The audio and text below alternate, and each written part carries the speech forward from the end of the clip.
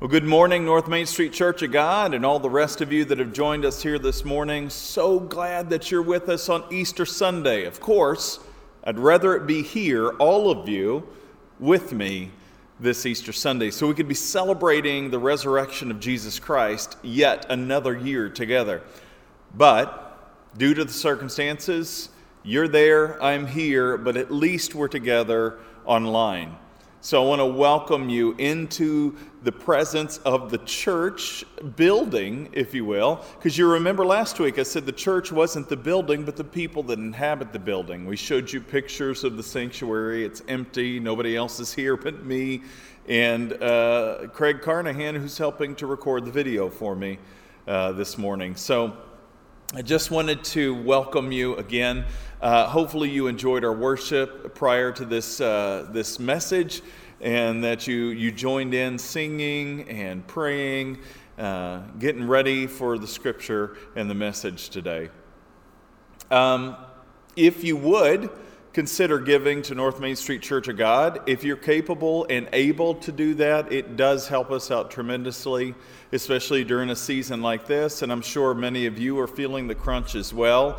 So please know our prayers are with you. But if you are able to give, there are several ways you can give this morning to North Main Street Church of God and the ongoing ministries of North Main Street Church of God, like this ministry of video casting.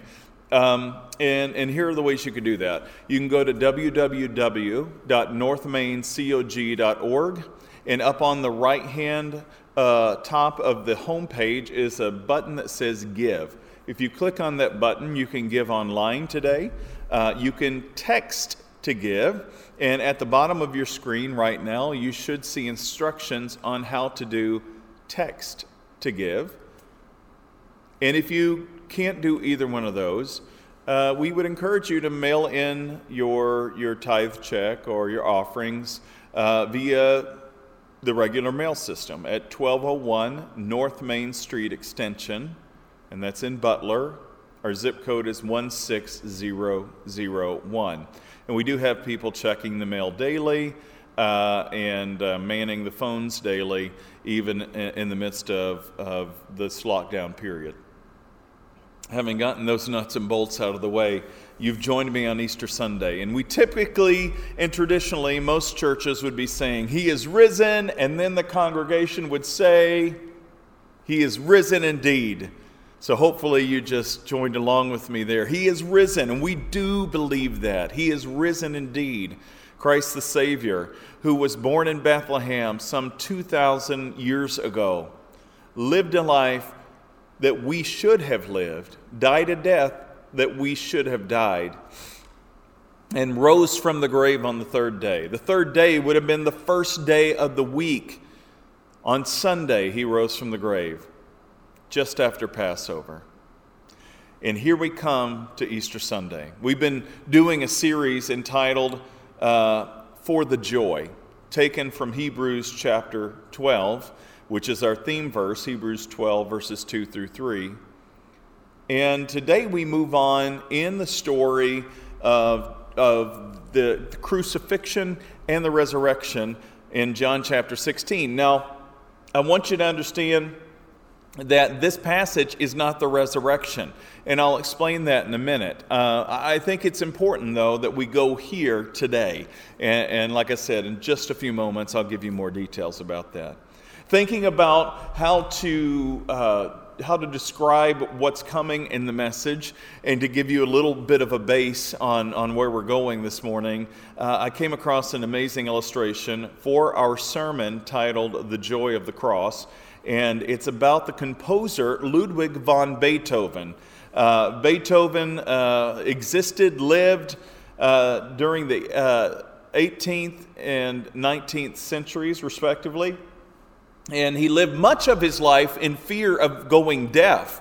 As any great composer, they would be in fear of going deaf because they wouldn't be able to hear the music. His concern was because he felt that his sense of hearing, or that the sense of hearing, was essential to creating music of lasting value. When Beethoven actually discovered that what he feared most was actually happening to him, He almost became frantic with anxiety, as most of us probably would have. It was going to ruin his livelihood. It was going to ruin his dreams as a composer. He consulted doctors and tried everything possible that he could to remedy the loss of hearing. But the deafness increased until, at last, every single bit of his hearing was gone. Beethoven finally found the strength that he needed, however, to go on despite his hearing loss. To everyone's amazement, he wrote some of his greatest music after he became totally deaf. Did you know that? With all distractions shut out from the rest of the world, melodies flooded in on him, into his mind, as fast as he could write them down on paper. You see, his deafness became his greatest asset.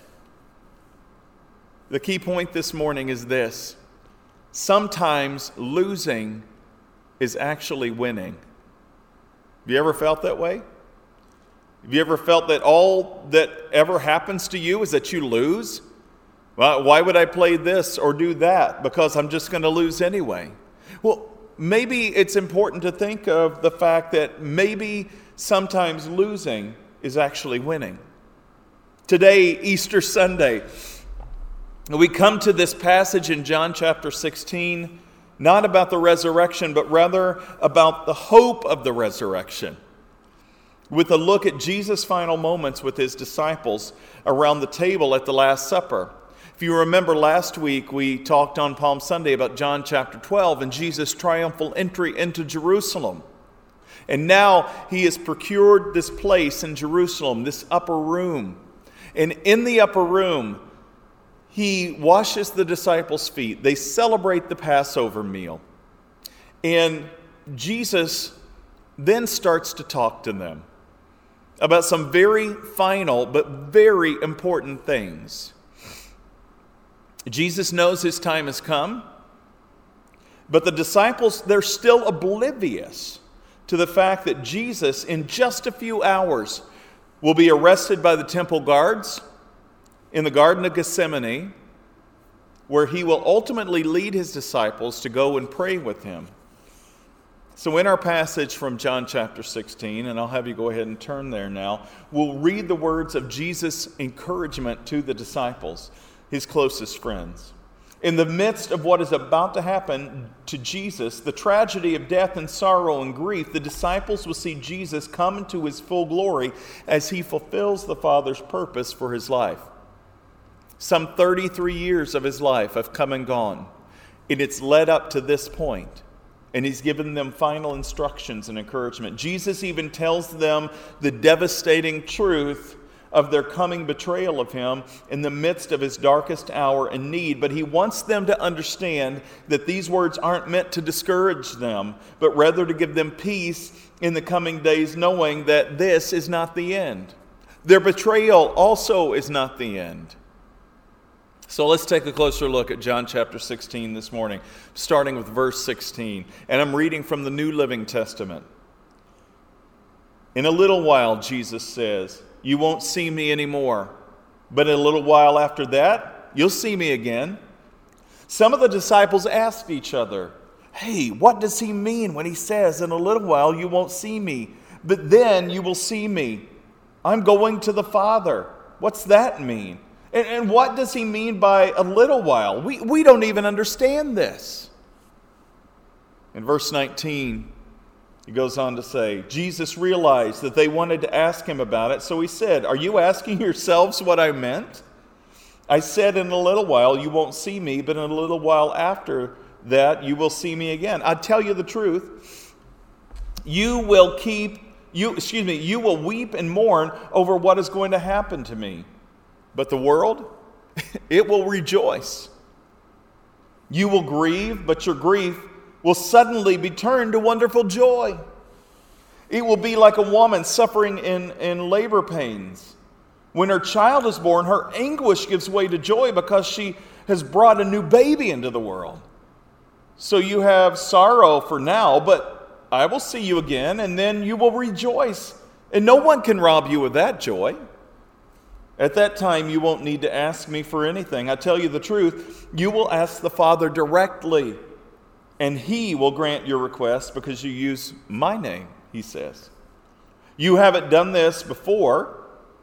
Ask using my name, and you will receive, and you will have abundant joy. I have spoken these things in matters, in figures of speech, but soon I will stop speaking figuratively. And I will tell you plainly all about the Father. And then you will ask in my name. I'm not saying I will ask the Father on your behalf, for the Father himself, he loves you dearly because you love me and believe that I came from God. Yes, I came from the Lord into the world, and now I will leave the world and return to the Father. Then his disciples said, "At last you're speaking plainly and not figuratively. Now we understand that you know everything and there's no need to question you. From this we believe that you came from God." Jesus, I'm sure, chuckling a little bit to himself or maybe a little indignant, says, "Do you finally believe? But the time is coming. Indeed, it's here now, when you will be scattered, each one of you going his own way, leaving me alone. Yet I'm not alone because the Father's with me. I've told you all of this so that you may have peace in me. Here on earth you will have many trials and sorrows, but take heart, I've overcome the world." You see, from this passage of Scripture this morning, this Easter morning, how can we deduce that Jesus is losing his life is actually a winning prospect? How is Jesus losing his life a winning prospect, not only for the 12 disciples, but for the rest of the world? Well, the first thing this morning is this. Jesus tells them that in a little while they won't see him anymore, but then in a little while after that, they will see him again. You see, Jesus is referring to his coming death and resurrection. Literally within just a few hours of him telling them this, Jesus would be arrested, tried, beaten, crucified, and ultimately laid in a borrowed tomb that wasn't even his own, not even a part of his family. The disciples would not see him anymore the way they were currently seeing him. But he says, in just a little while longer, you will see me again. See, Jesus had alluded to his death many times before this. Actually, a handful of times before this. He had been telling them, as they sat around the table, I'm going to be taken away from you. I'm going to go away from this place. I'm not going to be with you much longer. I'm going to be handed over and crucified. But he tells them in each instance, don't worry about it. It's going to be okay. I'm going to be okay. And I know that you guys will be okay because I trust you. He's telling them this so that they won't lose heart. So that when that time comes, even though they may be scattered, they'll remember his words. Jesus had alluded to his death so many times before, but they didn't understand what he meant. And now he's telling them this one final time, sitting around the Passover table that night, that he's going to be leaving them again soon. See, these words from Jesus sound so defeating at first. I mean, think about somebody you love so much telling you, I'm not going to be here much longer. And it's not that they're leaving to go to a different town or that they're leaving to go to some other place on the globe, but that they're literally leaving this earth. What does he mean that they will not see him anymore? What they still can't wrap their heads around that. Where's he going? What are they going to do without him? Just that evening, he'd already mentioned that he was going to be going. And recall his words in John chapter 14. One of my other favorite chapters in the whole of Scripture is John chapter 14. Listen to Jesus around the table that evening with them. Don't let your hearts be troubled, he tells them. Trust in God, but trust also in me. There is more than enough room in my Father's home. If this were not so, I would have told you that I'm going to prepare a place for you? When everything is ready, I will come and get you so that you will always be with me where I am. He's telling them, I'm going to go away, but I'm going to go prepare a place for you. And eventually I'll return. Now, there are two aspects of that. He is going to return after 3 days in a new resurrected body, the resurrected Lord. But even after that, he's going to eventually ascend to heaven, prepare a place for us, and then sometime in the future, which hasn't happened yet, he will come again to receive his own unto himself. When everything is ready, he says in verse 3 of chapter 14, I will come and get you so that you will always be with me where I am. And you will know the way, and you know the way to where I'm going. See, he's been talking about this. The kingdom of God has been the main theme of the gospel messages with Jesus.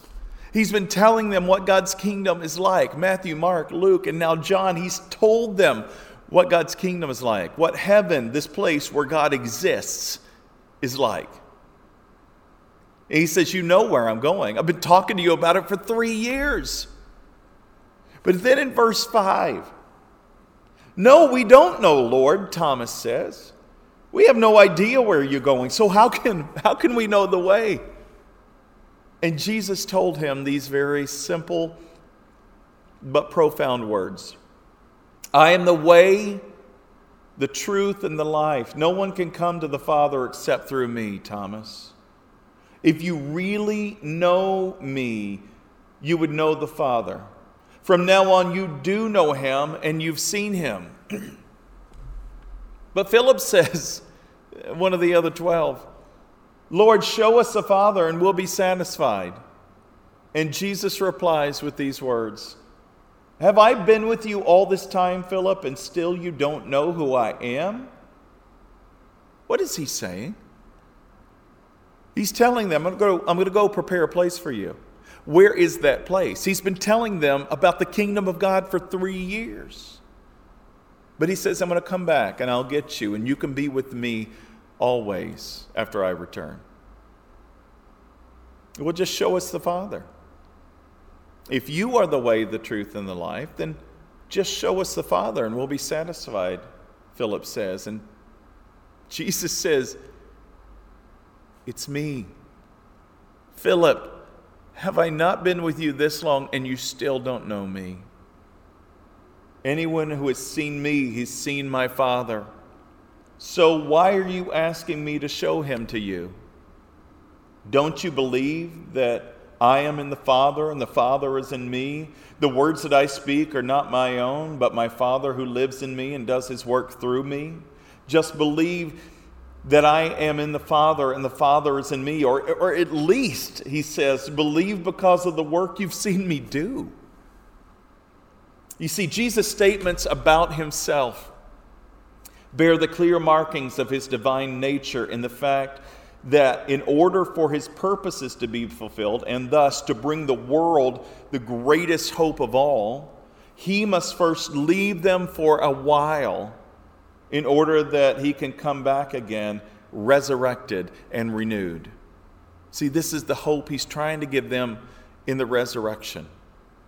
Sometimes losing what we love the most is a way of refocusing. It has a way of refocusing our attention on what's most important. Let me say that one more time. Sometimes losing what we love the most has a way of refocusing our attention on what is most important. For Jesus, that means death on the cross. For without his death, there could be no resurrection. What's the next thing? How do we know that losing is actually a winning prospect in regard to Jesus' death? Well, let's look. He says, you will grieve, but your grief will suddenly turn to wonderful joy. He says that in verse 20. You will grieve, but your grief will suddenly be turned to wonderful joy. Why will they grieve? And why will their grief suddenly be turned to joy? Well, we know he's been telling them, I'm going to die. I'm going to go away from here. They still don't understand it. They don't understand the words that are coming out of his mouth. Well, They will grieve at the loss of their master, their teacher, their Lord. But at the resurrection, their grief will suddenly be turned to joy as they realize not only what they've lost has come back to them, but that they now have more than they could have ever imagined. Because Jesus' resurrection tells them something even more significant than anything they've learned from Jesus right now. That in Jesus, not only can we be forgiven of our sins, but in Jesus' resurrection, we don't have to be bound to death. You see, one of the things that was set into motion through the fall in Genesis chapter 3 was sin and death. And it is ruled over this world in such a way as to wreak havoc on you, on me, and every generation prior to us. But Jesus came that we might have life and have it abundantly. You see, the thief has had his time, John chapter 10, verse 10. The thief has had his time to steal, kill, and destroy. But Jesus reminds us that he came to bring us life abundantly. And that life starts in the here and now, not in the there and then. Sometimes losing what we love the most, has a way of refocusing our attention on what is most important. For Jesus, this means his death is required in order for his resurrection to be a reality. But it also means that our grief will be turned to joy. Many of us right now grieve at the loss of loved ones. We grieve at the tragedy in life. Many of you are probably grieving at home right now in the wake of this pandemic, just worried sick with anxiety. Why do you worry about tomorrow? For tomorrow has enough worries of its own, Jesus says. Can you add a day to your life by worrying? You see, God takes care of the sparrows by feeding them. He takes care of the lilies of the field that bloom today and are gone tomorrow. He clothes them in radiance and beauty. Because of the disciples' love and faith and belief in Jesus, even though they will falter, God's love will not diminish for them. Isn't that an amazing promise? No matter what you do, God still loves you. Even though Jesus must die, his return from the grave will bring forth an awakening of the soul that the disciples' ancestors could have only dreamed of. The disciples, the 12, are experiencing what their ancestors had long awaited, the Messiah to come, and that for him to truly reign in might and majesty and power, not the way they had anticipated, but rather in a way that was eternal. Though all seemed lost at first for the disciples, for those 3 days that Jesus was in the tomb, at the resurrection of Christ, a path to the throne room of grace was paved through the blood of Christ and his ultimate sacrifice. You see, what Jesus is doing here is elevating this image of God by explaining clearly God's love for them because of their belief in Jesus. See, you're going to grieve for me for a while, but then all of a sudden, your grief is going to be turned into wonderful joy. Why? Because of the realization of who Jesus truly is at his resurrection. And at that moment, they will have the opportunity to approach the throne room of grace. Why? Not because God needed to just be appeased through a sacrifice, but because God loves us. I love what the theologian and biblical scholar William Barclay writes. Listen to what he says. He describes this whole scene very well in his commentary on the Gospel of John. Often we tend to think in terms of an angry God and a gentle Jesus. What Jesus did is presented in a way which seems to mean that he changed the attitude of God to men and made him a God of love instead of a God of judgment. Do you see what he's saying? We get this idea that before Jesus, God was just really angry, stomping around up there, seeking whom he may destroy, like we would say the enemy does. We see the God of the Old Testament as a God of judgment and wrath. But it's because we don't read the God of the Old Testament with the lens of love, because the God of the Old Testament is still the God of the New Testament. He's the same yesterday, today, and forever. And Jesus showed us a glimpse into the very heart of God. It's the gospel writer John, who writes the Gospel of John, who writes also the 3 letters of John later on in the New Testament, that says God is love. And it took the disciples being with Jesus for 3 years to see him crucified and resurrected to realize that God is a God of love. But here we see, Barclay goes on to say, but here Jesus is saying, you can go to God because God loves you. And he is saying that before the cross. He says that before the cross. He says that around the table at the Passover meal, the Last Supper with the disciples. He's telling them God loves you before he goes to the cross. He did not die to change God into a God of love. He died to tell us that God is love. That God's love knows no bounds, it knows no limits, and that because of God's relentless love for you and me, he's willing to sacrifice himself. He came not because God so hated the world, but because he so loved the world. Jesus brought to men and women the very love of God to show us who God truly is. And this is a paradoxical, countercultural way of thinking, but it's exactly the point.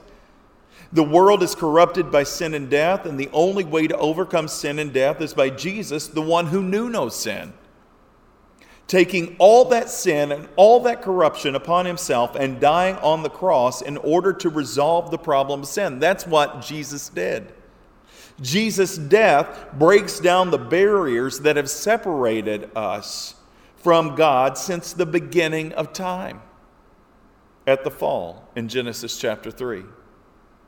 And what of his resurrection? Well, Jesus' resurrection from the grave resolves the issue of death once and for all for those who follow in his footsteps by believing in Jesus, so that death no longer has a hold on you. The third and final thing this morning is this. Here on earth, Jesus says, you will have trials and sorrows of many kinds. That sounds depressing, doesn't it? Sounds like losing. And if he'd left it there, that would be a sad, sad thing. But he doesn't. He says, take heart. I've overcome the world. The disciples were about to undergo the most difficult test of their lives as Jesus followers. Their courage and boldness would be pressed to the breaking point. Would they stand with Jesus in his hour of greatest need, or would they abandon him to utter shame and defeat? Jesus answers the question before it's even asked. They would scatter like sheep, going their own way. They would leave him completely alone. However, he tells them not to be discouraged. Why does he tell them not to be discouraged? He tells them not to be discouraged, but to relay to them that he understands what's about to happen. He wants to remind them, listen, you're going to do this. You're going to fail me miserably. But that's okay. I just want you to know that's going to happen so that when it happens, you won't become overly discouraged to the point of desperation and doing something stupid. He doesn't want them to lose heart. Do you catch what he's saying here? Rather, he wants them to remember this time so that they can have peace in what he's saying to them. He's also letting them know that even when they leave him, he is not alone because the Father's with him. He says, even though you're going to leave me, I'm still not going to be completely alone because I know the Father's with me. And as they will ultimately come back to Jesus, the Father will be with them as he was with Jesus in his greatest time of need. He wants to remind them, you're going to eventually come back. You're going to be scattered for a while, but don't lose heart. It's going to be okay. I'm going to ultimately be okay. This is what Jesus means when he tells them that in this world they will have trials and sorrows of many kinds.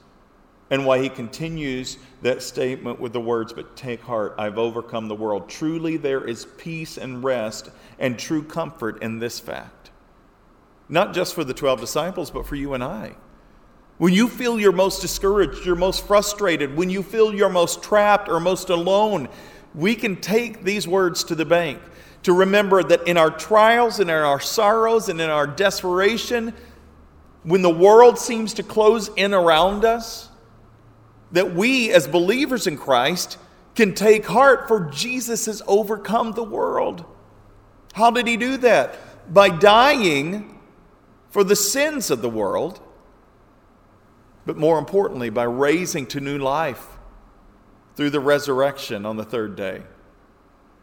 Barclay closes out this section in his commentary with these words, proclaiming that Jesus says, the victory which I win can be your victory too. The world did its worst to me.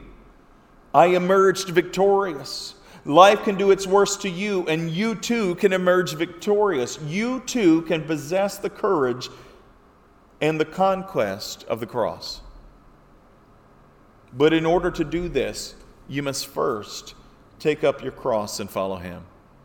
Luke chapter 9, verse 23. If any of you wants to be my follower, Jesus says, you must first you must deny yourselves, take up your cross, and follow me. The only way to the resurrected life is through the cross of Christ. Sometimes losing is really winning. So I close today with a story quoted by Warren Wiersbe in one of his writings about the famed 19th century evangelist and author F.B. Meyer. Listen to what he writes. A miserable-looking woman recognized F.B. Meyer on a train she was on and ventured to share her burden with him.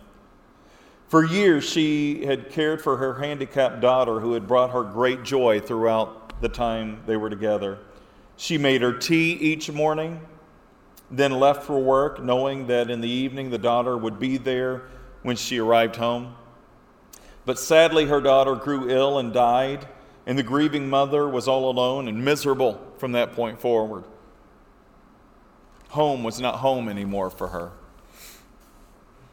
Meyer gave her wise counsel. He said, when you get home today, put the key into the door and say out loud, Jesus, I know you're here.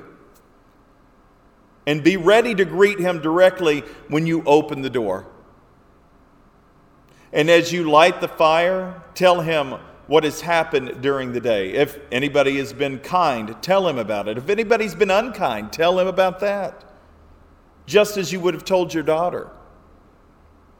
At night, stretch out your hand in the darkness and say, Jesus, I know you're here. Some months later, Meyer was back in that same neighborhood and he met that woman again, but he didn't recognize her this time.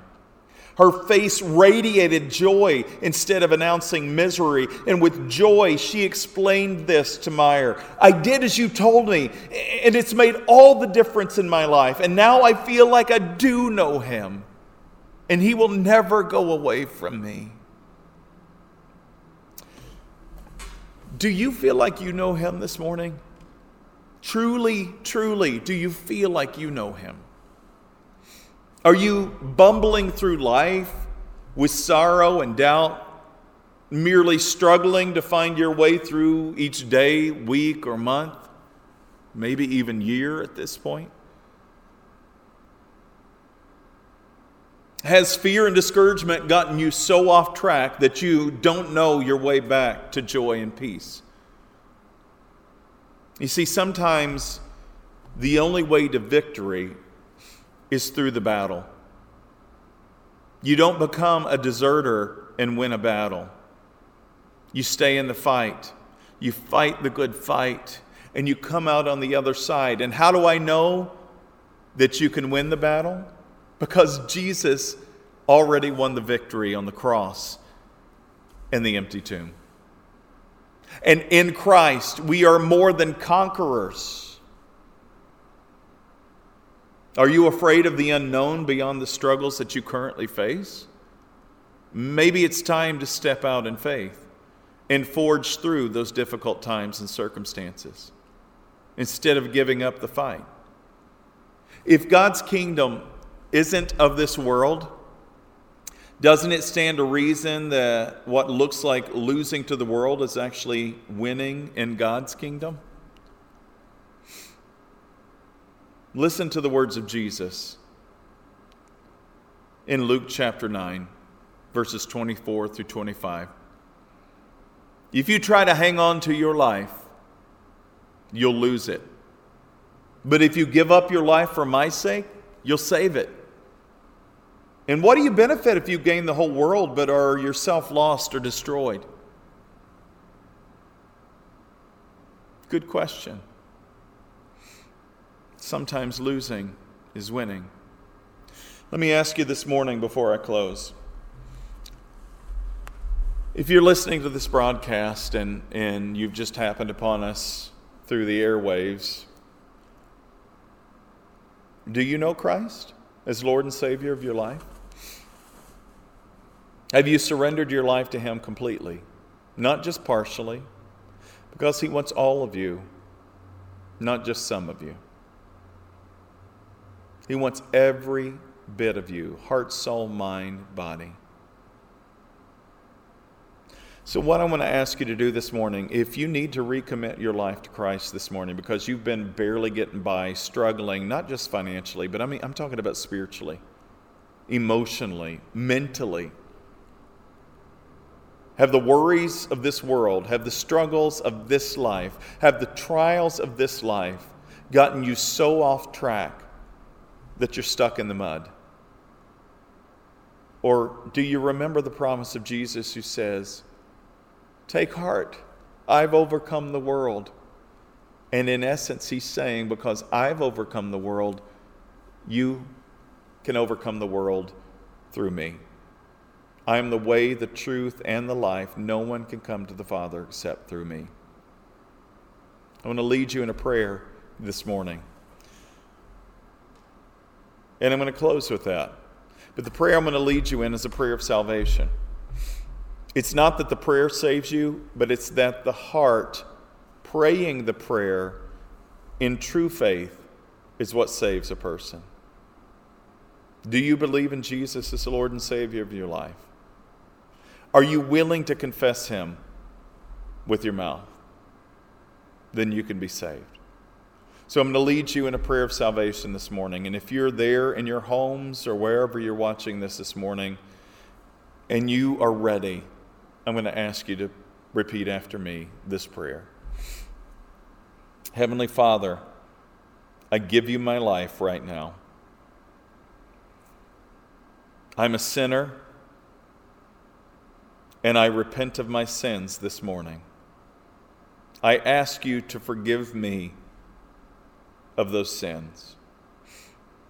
I ask you to come into my life through the power of your Holy Spirit and give me new life and make me into a new creation this morning. I ask you to give me hope for a future. I ask you to remind me that when temptation comes, there's a way out. Thank you, Father, for saving my soul. Thank you for dying on the cross for me. Thank you, Father, for loving me relentlessly. It's in Jesus' name I pray. Amen. If you truly meant that and you prayed that this morning, you are a child of God. Not even the enemy can strip you out of the Father's hands. Nothing can separate you from God now.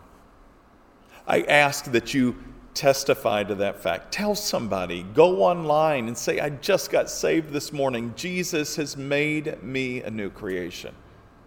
Tell your family. Tell your friends. Don't keep it a secret. And join a Bible-believing church, whether that's North Main Street Church of God or somewhere else. Join a Bible-believing, Bible-preaching church where you can learn along with other believers in Christ, to be challenged as iron sharpens iron, to grow in your faith and knowledge and understanding of this Jesus you have now made Lord of your life. God willing, we'll see you back here next week. Until then, God bless. I love you guys. I'm praying for you. Stay strong. Keep the faith. And we'll see you next week.